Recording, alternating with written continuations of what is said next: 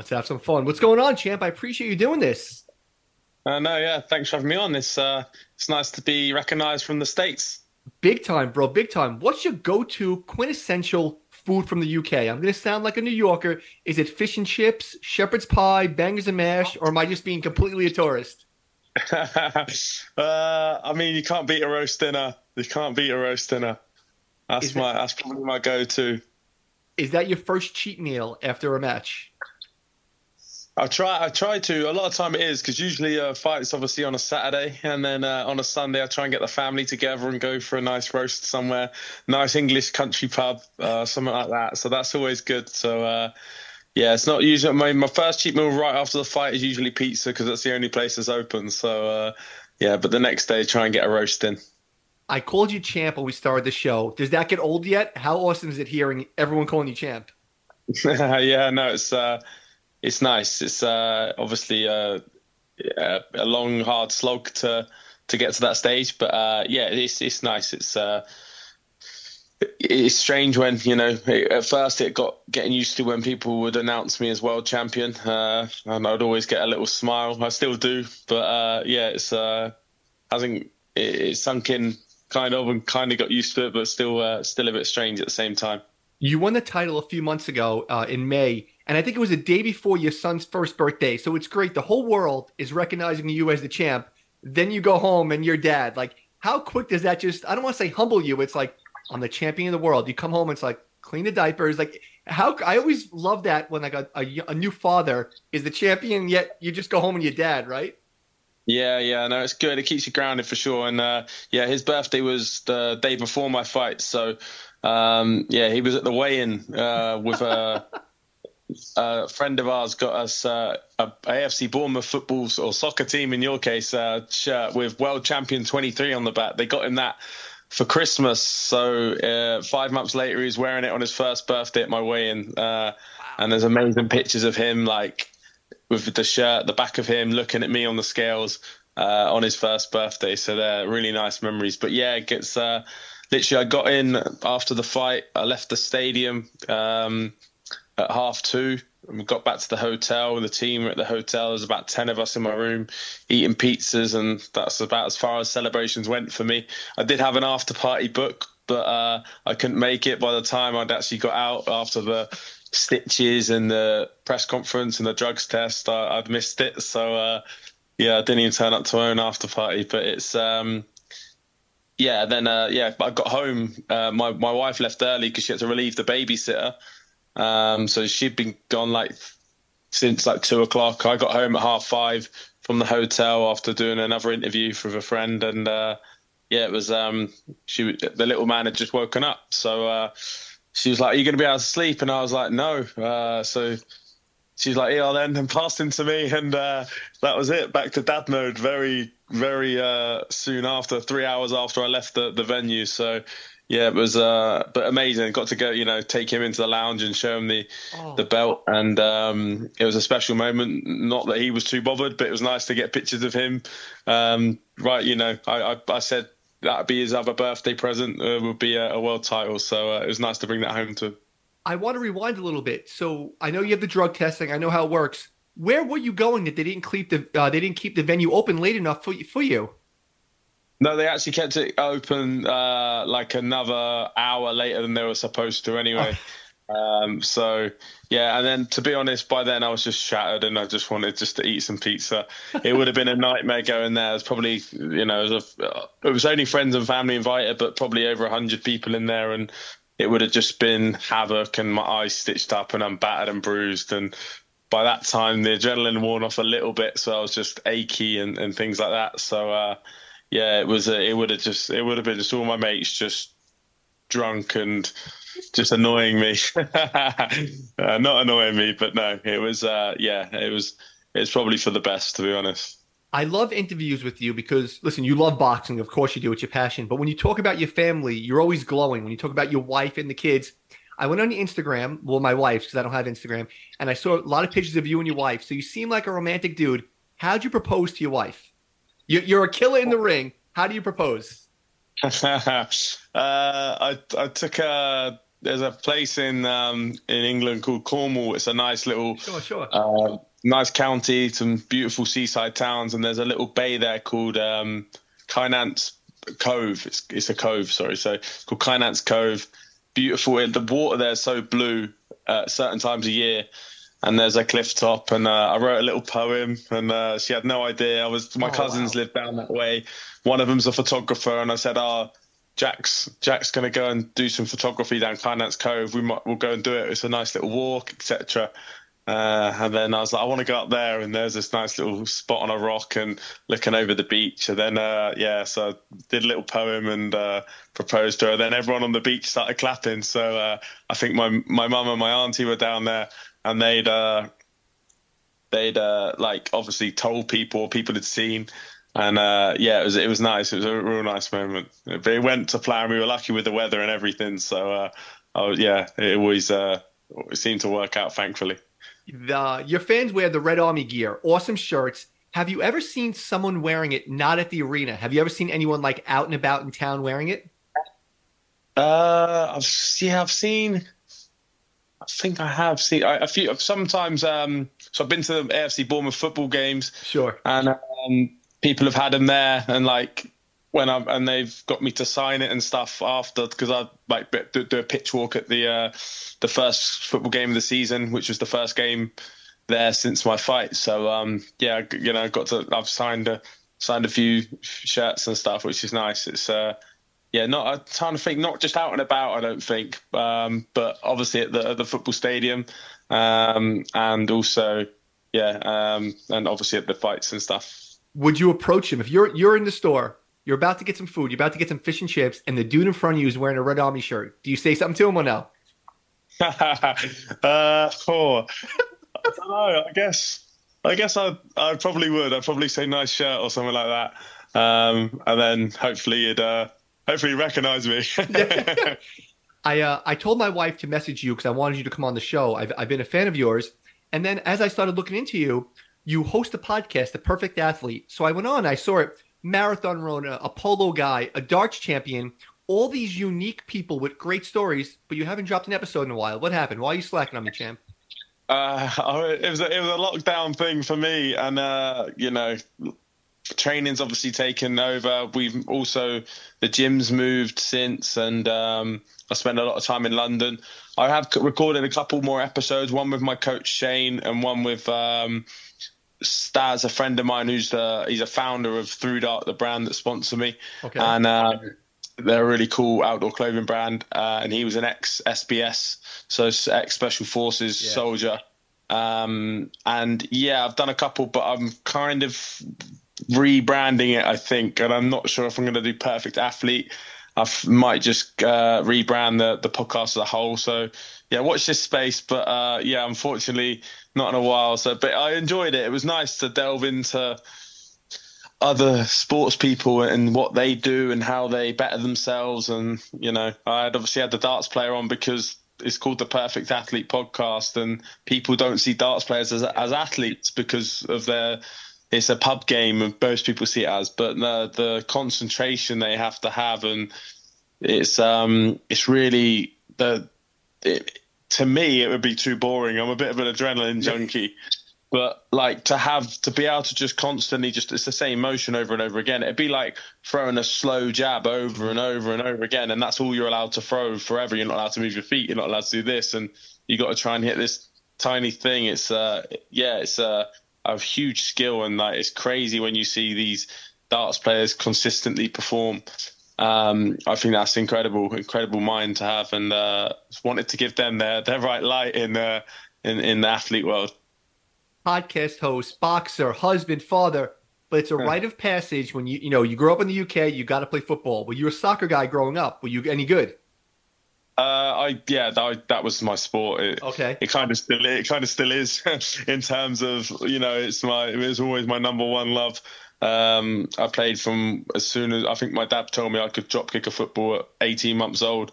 I used to play a lot, and I was never good enough to make it. I used to have a season ticket at the football club that I managed to obviously fight at, and when I was 12 till I was 14, so a couple of seasons. But yeah, always loved football. I miss playing it. I've played a couple of times during my career, just like six-a-side matches.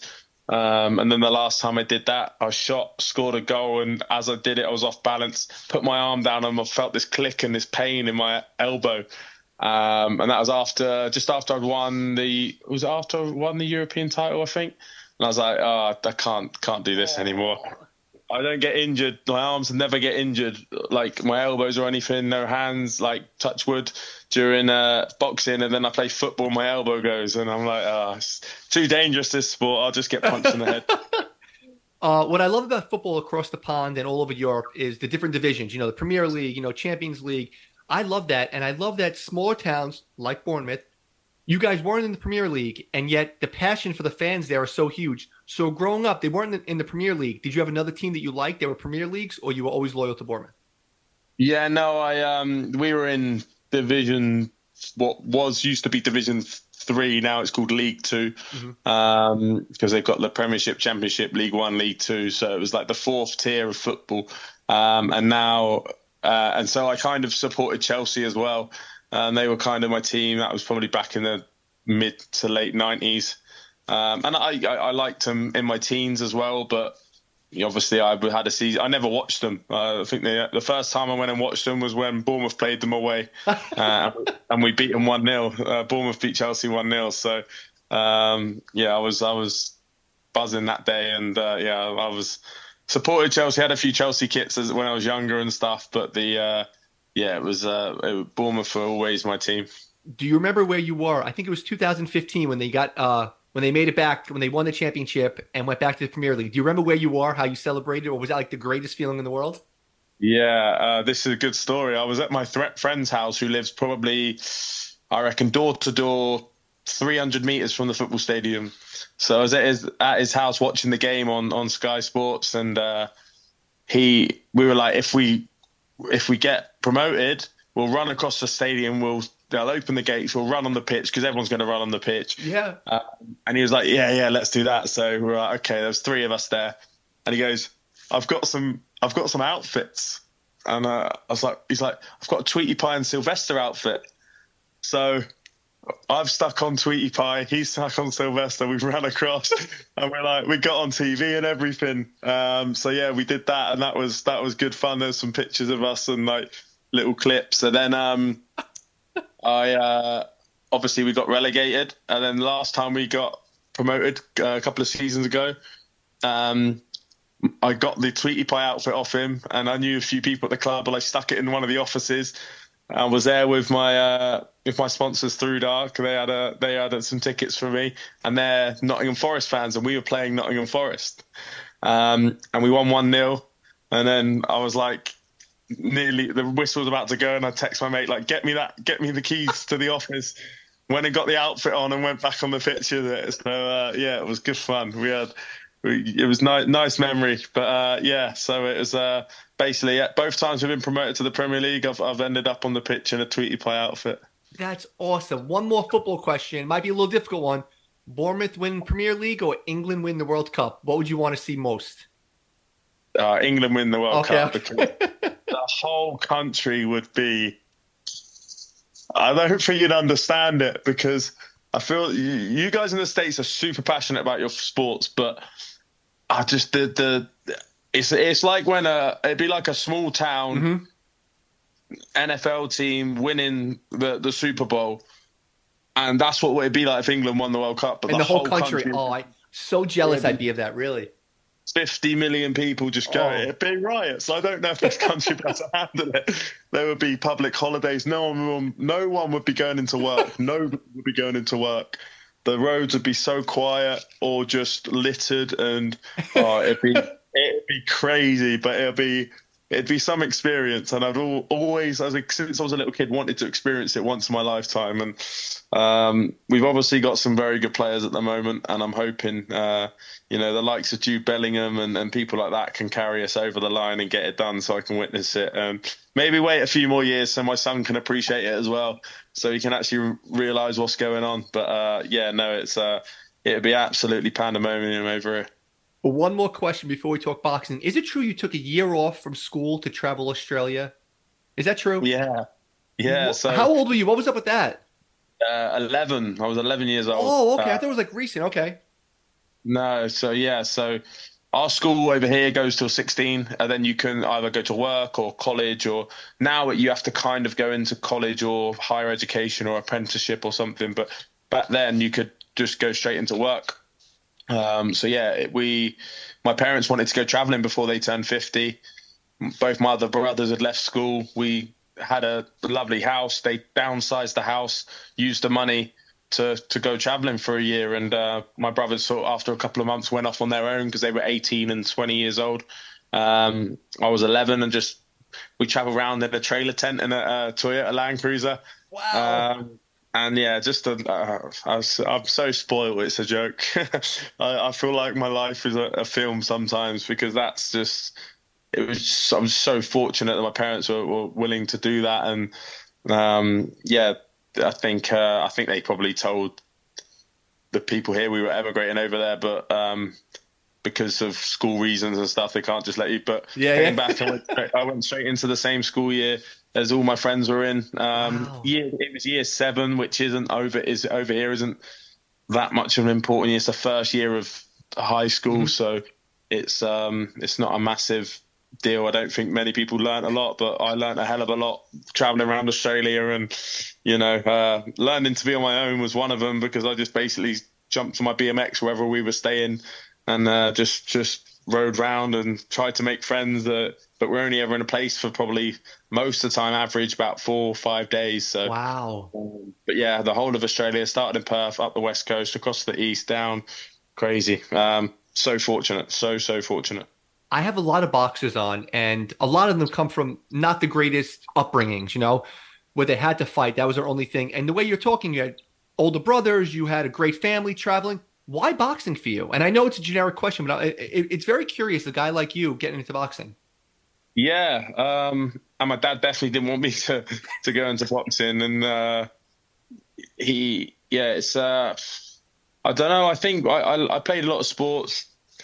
I was always into sport, and when I was a kid, family parties, they were like, aunties might ask me, what am I going to do when I grow up? And back then it was like, be a footballer. But Yeah, yeah, yeah. everyone always knew I was going to be involved in sport in one way, shape or form. I went to college, and that's when I actually started boxing. Was when I was 16. I started training because I met a friend at college who he boxed. Went and watched him, got inspired by him, and everyone, all of us were, it was like 20 of us there all chanting his name. And I was like, that must be amazing having your mates there chanting for you. So that's basically why I started, because the atmosphere. And then 10 months later, I was having my first fight. So yeah, I think I played a lot of sport, but team sports, you could get let down. You could have the best game of your life in football and still lose 5-0. And that, I didn't like that. I liked having control. And boxing felt like one of those sports where I think you could, I got out what I put in. And I really dedicated myself from like early on. When I was training, I'd give it everything. I'd be looking for new ways. I did a nutrition course when I was in the amateurs, so I'd know what to do. I'd go and pay for my own strength conditioning, even though I was earning very, very little money, because I was just sort of personal training alongside boxing. But it was always just focus on boxing, even as an amateur. So yeah, I think it was just, I just loved sport, and I just found boxing, and it really was just a hobby. And it was a hobby until I'd had maybe 20 fights or something, and I thought, I got an assessment for the Great Britain squad, and I thought, okay, maybe I could go to the Olympics. And who knows, if I just really, really give it everything, and I'll have no regrets. And then never got on the actual squad, but I had a lot of trials for the Great Britain team. And then I was like, well, I've got to turn professional then. And thankfully, I'd been sparring George Groves at the time, who was... Oh, yeah, of course. He was just about to win. It was just before he won his world title, but he was like my favorite fighter ever anyway. I got to spar. I was sparring him for like a year anyway during the amateurs. And I was like, I'm going to turn pro. I'm going to ask Shane McGuigan, his coach, for if he'd train me, and if not, at least give me advice on where to go and what he would recommend, because obviously the McGuigan family are they know their boxing. And Yeah, legends. yeah, thankfully he took me on, and yeah, and the rest is history, as they say. Now, amateurs out there, I love amateur down in Ireland, in the UK, down in Mexico, because you guys fight 1,000 fights, and the amateurs is like you guys are still heroes down there. You got to the finals a few times, you didn't win. How did you stay motivated? Because that would be crushing you. You know, you're an amateur, you're so close. What kept you dry? Like, what kept you drive so high? I think the the losses gave me more drive because it was like, okay, I'm not. I know I'm not the finished article anyway, but I was like, okay, well, I need to do more. And it was always like I always based my sort of happiness on my performances. So if I was performing well, I was happy, even if I lost. And one of the finals, I thought I'd won the fight, and then got a Great Britain assessment off the back of it. So I was just like, okay, I want to get better, and I've just always had the mindset to get better. I remember being a kid, and like I said, I had an unbelievable upbringing. We had a lovely garden. My dad created a little sort of put a little football goal at the end and like a little mini football pitch. And I used to like practice free kicks. I was in the David Beckham era, so he was a legend to me. He broke my heart in 1998 when he got sent off, but yeah. So I used to be in the garden just practicing free kicks over and over again, and that was just me. Like that was me from a very young age, not being told that, oh, practice makes perfect or anything like that, or you've got to work. It was just the love of the sport. So yeah, I think that's just, I've always had that growth mindset of just looking to improve in every area and never thinking I'm good enough, but having the confidence that I'm going to be good enough if I keep working. And that's still my mindset today. When you turned pro, you fought like 4 times in like 5 or 6 months. Was that your plan? Was that your team's plan? Like, did you have a blueprint going in there? Yeah, I actually boxed 4 times in 11 weeks. So yeah, the 16th of September was my debut, and my fourth fight was the December the 2nd. So yeah, it was it was the way it fell. I was really fortunate where I had some pro shows back home with my old a guy who used to work at his gym, Steve Bendel, who was English middleweight champion and boxed. You know, he beat Paul Smith, who obviously ended up boxing for world titles and stuff over here. But he had a gym down in Bournemouth, and I used to train some of the pros out there before I turned pro. Because when I turned pro, I moved to London where the gym was. So that's probably like 3 hours away from Bournemouth. So I had to stop training them. But so he put on shows down there for like pros, just small hall show. And I had my debut on that. And then 4 weeks later, George Groves was fighting, and he had a slot on his undercard that was in his contract that he could decide who's on it, and he gave it to me. So I got to share a changing room with, you know, my idol in my second fight. I was on at 5:45. The doors were actually closed, and all my fans ended up. I did a ring walk without any music with my opponent. It was all very weird, and they were like just trying to get me out, I think. And then I got in the ring. They announced my name, and all my fans came running through, and I found out after they basically pushed past security because they could hear my name getting announced. So yeah, that was pretty funny. But yeah, that was the second fight. 3 weeks after that, McGuigan's had the Cyclone Promotions. They had a show. And then another 3 weeks after that, they had another show. So they were the 2 shows I was meant to be on. And then I was fortunate to be on the show back home for my debut, and then obviously George's undercard as well. So I think any pro starting out, I think the plan is always to keep them busy. Mm-hmm. I think it helped that they were short fights early on. You know, I think I went 5 rounds not even 5 rounds in my first 4 fights. So that probably helped, and didn't take any wear and tear in those fights either. So I was able just to keep training right through. And it's weird because you weren't really known as a knockout guy as an amateur, yet you turned pro and you become a knockout guy. What changed with you? Shane McGuigan. Wow, really? He made that much of a difference to make you a knockout guy? Yeah, he. Wow. He was just. I was always coachable, but I never my amateur coach was a good amateur coach, but he was very much sort of in and out boxing. But Shane is obviously a master at what he does. The amateur coaches, they're volunteers. Shane knows what to do, and I was just very coachable. And he started developing my power and through the technique and the work we were doing. And then it got to a stage where in sparring it was just about belief. And I was sparring a guy one day who had sparred a couple of times, and I think he got to the end of the third round, and Shane was like, "Mate, you're buzzing him like to his boots. Like, not that we're going in there to kill people in sparring or knock, but he was like, you've got to believe in your power." Then I hit him with a shot, and then just rattled a few off and dropped him. And I was like, "What? Like, that's new." Wow. But I walked off like I do it all the time. Yeah, and that was it. And then from then on, it was my first 5 fights were all stoppages, and it wasn't until my sixth fight I went to points. And then obviously, yeah, now got 12 knockouts, and yeah, it's crazy, the development, but it's down to Shane and myself just being the perfect pair, to be honest. And I think yeah, it's one of those relationships in sport, I feel, which when you get like an athlete and a coach to just bond, and we bond on a coaching level, but we also bond outside of it as well. We're really close. I remember to this day, whenever I go to Yankee Stadium, the Yankees are my team, and you walk out on the runway and you see the green grass, you get chills. And I've been very fortunate 2 or 3 times, never to play for the Yankees, but to be on the field for whatever, to walk on the field for a second, you get chills. To come out of your stadium where your childhood team was your idol, can you possibly put that into words what that feeling is to have your fans cheer for you in this stadium where you would get chills of dreaming of playing?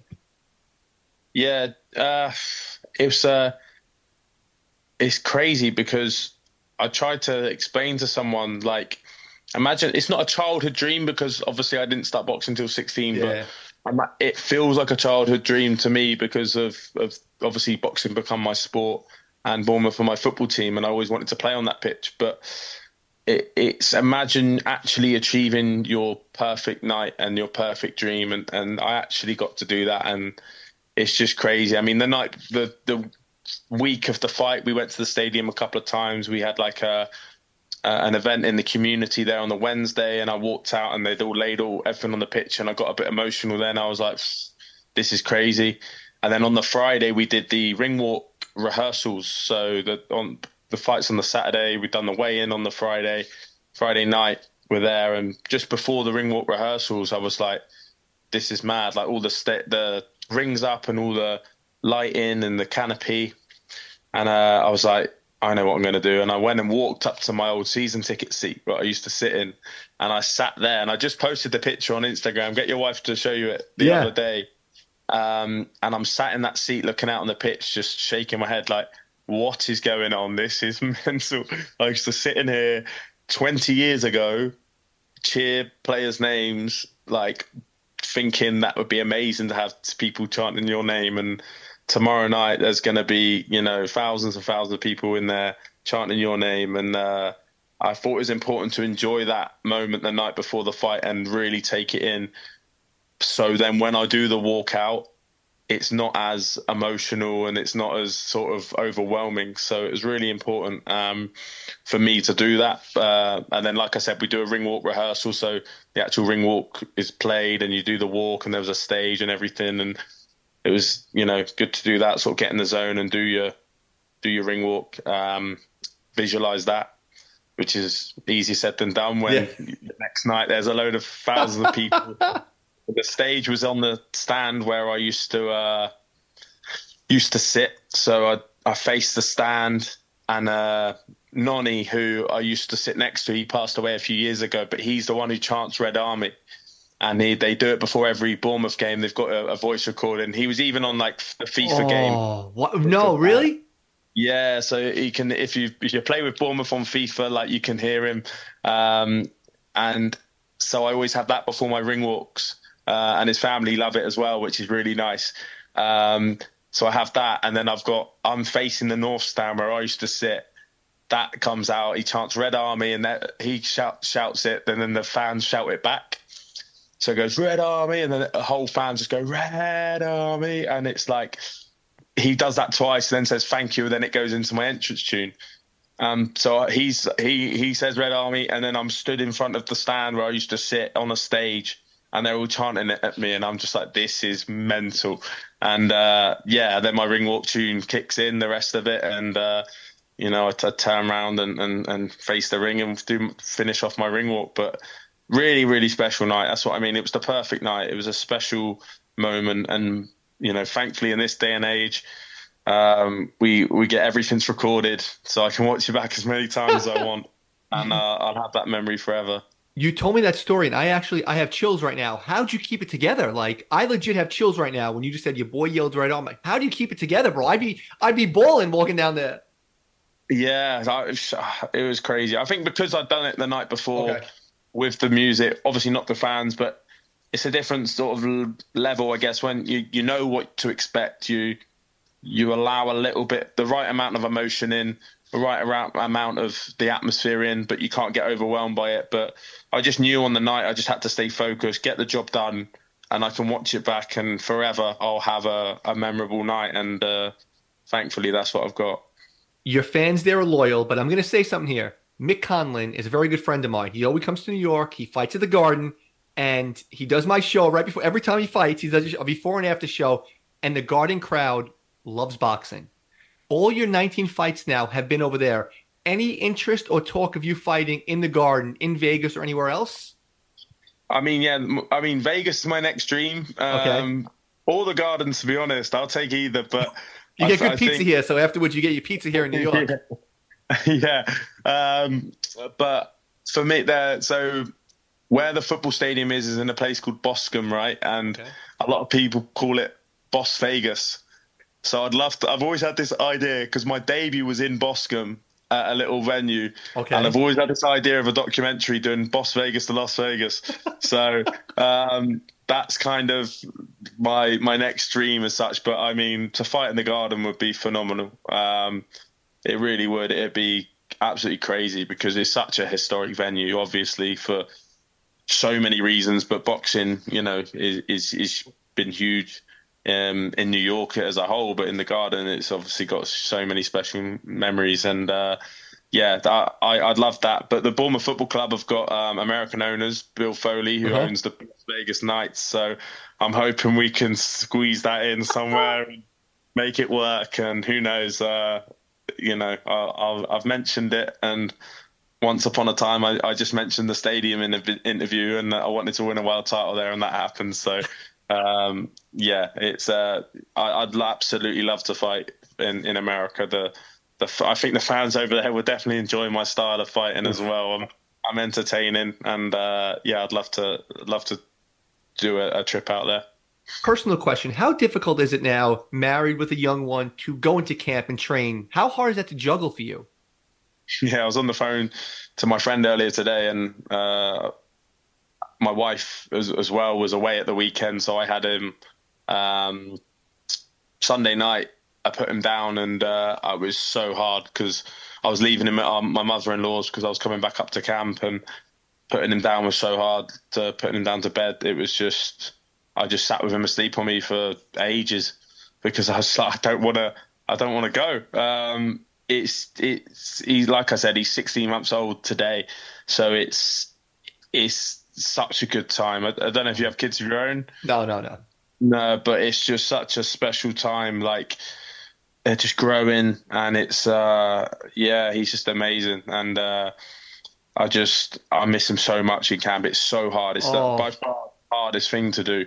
I've never, obviously, time away from my wife, but it's been a bit difficult before he came along. But she's working during the week and stuff like that, and she doesn't learn a new word every week and a new skill every week. And every time I speak to him now, he's got a clearer voice. He says certain words, Oh my God. more incredible. And he's such a little character. I love him to bits, but he's it's by far the hardest thing. It's the only sacrifice I've had to make is time away from him. I don't see any of the other things as sacrifices because you're getting better and you're improving your life in one way, shape, or form. So I don't drink. If you miss parties or weddings and stuff, yes, they're special memories. But when it's your actual own family, that's a sacrifice. And I think that's kind of what I've always said is the only sacrifice I've made is kind of missing parts of my son growing up, and that is yeah, it's difficult. It's a dilemma of sort of still dealing with now, to be honest, day to day. But they're coming down to see me, coming up to see me in London this week for the weekend, Thursday to Sunday. Usually I'd go home on a Friday night, come back up on a Sunday. But they're coming up to London to see me for the weekend because I'm doing some work for the Zone show or the Matchroom show on Saturday night. So yeah, it's that'd be nice for them to come up here and spend some time with them up here and see some friends who've also got little one and stuff. So that'd be nice. But I get to see him for an extra day basically this week, so I'm buzzing. I want to talk about the title, not the match. I'm trying to make the interview a little different because everyone's like, oh, let's talk about the 112 scorecard, all that stuff. You win the title. I know you missed the party. My problem with you is you're too humble of a dude. You're too nice. If I won the title at Madison Square Garden, I don't care if it was 5 degrees out, I'd walk down the street with no shirt on and the belt. Were you walking around all over England, all over town with the belt on? Be honest. Do you know what? I did an interview earlier on a radio station over here called TalkSport. Okay. And they were like, "Where's the belt?" And I was like, "Oh, I forgot it. Sorry." And I was on Sky Sports yesterday, and I took the belt on. And then today I was on TalkSport, and it's here in the bedroom. And they basically had a go at me about it. And I didn't get, my team didn't prompt me. I always tell them to remind me to take the belt because literally it sits at home in a box. Like it's lovely. Don't get me wrong, but it's not about the belt, if that makes sense. Obviously, it's about the achievement, and it is really about the journey. I know it's such a cliche thing to say, but now you've achieved it. It's about the journey, and that's why I'm just carrying on the journey to the next goal. But yeah, no, I did. We did make some jokes, me and my mates. I think, was it my wife? I think said, "Are we going to get an open top bus and go to the whole town of Bournemouth?" And I was like, "No, I don't really. I don't think so. I don't think that's what I'm going to do." But I got to parade it around the Bournemouth pitch. Obviously, the first game of the season, which is special for me, really special, especially as that's where obviously I won the title and the fans were chanting my name then, which is special. But no, it's we've had some like jokes with the team and stuff, like me, Shane McGuigan and Josh Pritchard, his assistant. I'll maybe send them a picture of me just like with the belt, like just joking around at home and stuff, like I'm going to walk down the shop like this or whatever. But no, I'd never actually do it.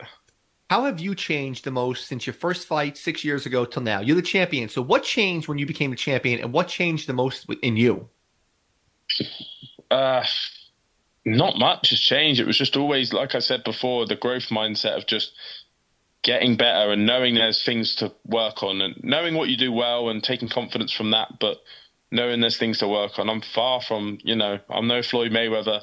I get hit way too much. There's things I've got to work on. Do you know what I mean? So I just think, and also like I'm in a gym where win a world title is not the norm, but it's expected that you'll fight for a world title. And I've obviously, when I came to the gym, they weren't expecting that of me. They'd just loved me to fight for a world title.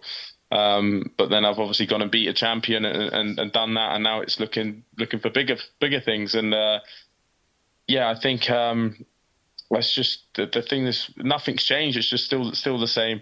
I'm much more confident, I think, and I think content in terms of that I put in the work all those years, and I made compromises, not sacrifices, but compromises with things, and it was worth it. And because I always had this sort of mantra that why would you do that when it's not making you better? And then like if I go and say all that and then just don't do anything, it's like, well, you miss out on all those things and for no reason. But for me, it was never for no reason. It was always like, I don't want to have any regrets. And not only will I not have any regrets, I'm also going to be extremely happy with what I have achieved so far. And hopefully, obviously, achieve a lot more. I've had a bunch of champions on, and your post-fight interview, and I rewatched the fight yesterday because I knew you were coming on today. It was so raw, and I wrote down when the announcer says to you, like, fairy tales do come true. You said, this is perfect. There's nothing more. You win the title, Did you feel any sign of maybe, I don't want to say depression, but like, oh my God, I just reached the peak. What's next? Like, 'cause some guys like, yeah, bro, when I made it to the major leagues, when I won the Super Bowl, it's like, oh my God, you went home that night. Like, what's next? Did you have any of that feeling, or you were just like, okay, I did it? No, I think I was very appreciative and grateful really for it all because so many people were putting so much work.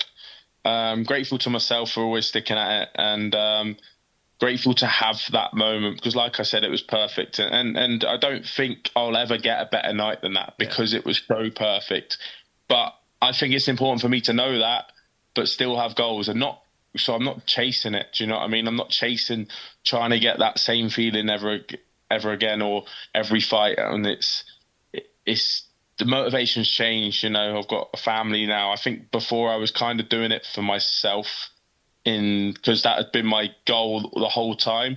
Obviously, they had added motivation with my family, but now it's like, okay, I'm doing this for my family and their future, and you know, to build my own brand so I can help as many people as I can, sort of thing. But yeah, no, I think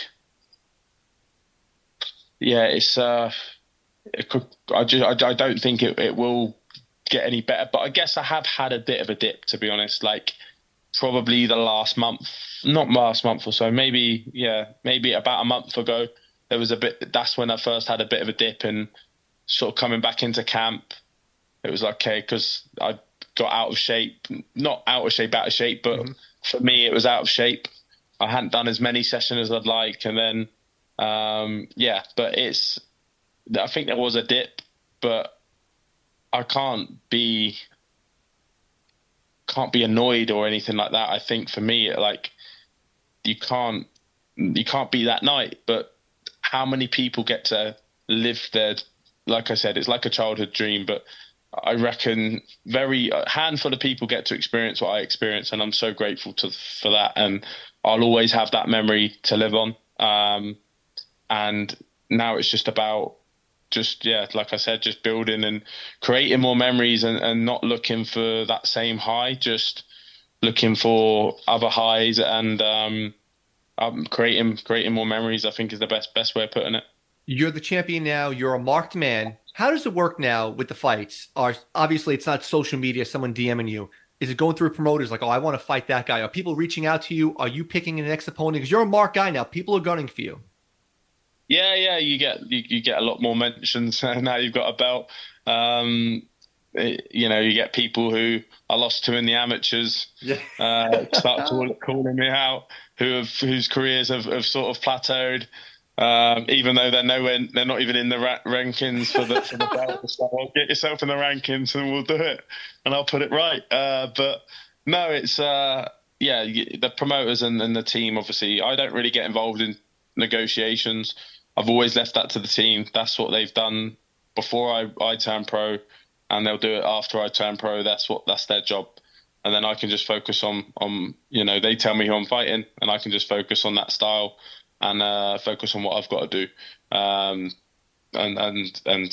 my life of being a dad and doing all that. So yeah, it's interesting though. It is interesting. It's nice to be a marked man. It's funny. I think it suits me well, and it gives me a huge drive because I know what it's like to be a challenger, and have that opportunity. So now I've got to train like I'm fighting myself in my last fight. Do you know what I mean? I was a madman all camp, and that's what all my challenges are going to be like. Last time you checked the rankings on ESPN, when's the last time you checked them? Well, I don't know. I don't. We're not really at ESPN over here. Okay, We're when's the last just time you checked the rankings over there? Have you checked? Do you check them or no? we have a so you know Box Rec. Yeah, of So, course. so yeah, so I think someone sent it to me, and I was like number 2 on Box Rec or something like that Oh, in you're in the three on world. ESPN. Okay, I'll take that. Who's number 1? Is Upper number 1? Yeah. Yeah, yeah, that's cool. I'm cool with that. I'll get my that's drive. You know, that gives me more drive. So yeah, so I need to prove that I'm number 1. Any idea when your next fight might be? You have an idea of when you're throwing out, not the exact date, maybe when soon? Yeah, we're looking at November. May get pushed back to the first week of December, but it'll be this year for sure. Obviously, I've only boxed once this year because it got pushed back to end of May to fit in with the football season. So yeah, obviously you want to fight more than once a year. Ideally, want to fight more than twice a year. Mm-hmm. So, but this year it'll be twice a year. So towards the end of this year, yeah.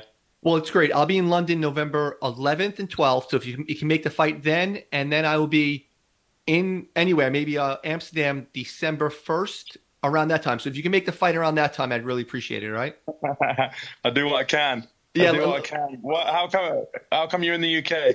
So I'm actually trying to visit every country in the world, and I'm actually going to the Congo, and the easiest flight was a day layover in London, and my wife's family lives there. She's from the Philippines, but her family lives there, so I'll be there November 11th and 12th. I'll stay there for 2 days. Then I'm going to the Congo to watch World Cup qualifying soccer, and then her family gets together for cousins Christmas every year, and half of them live in the UK, half of them live in Germany, so we're going to meet halfway.